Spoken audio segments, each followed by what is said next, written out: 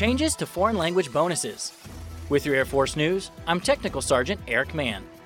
Airmen who get foreign language proficiency bonuses will see a change in how they're paid. An update to the program aligns with new guidance from the Department of Defense, focusing on specific languages and specific career fields.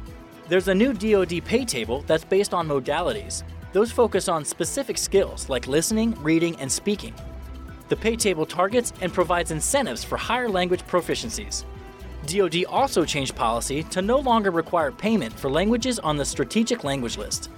Under the new Air Force policy, only airmen and guardians in specific communities will be eligible for the bonus. Members who fall off the foreign language bonus list will continue to get special pay through July of next year as part of the transition, if they stay current in proficiency requirements.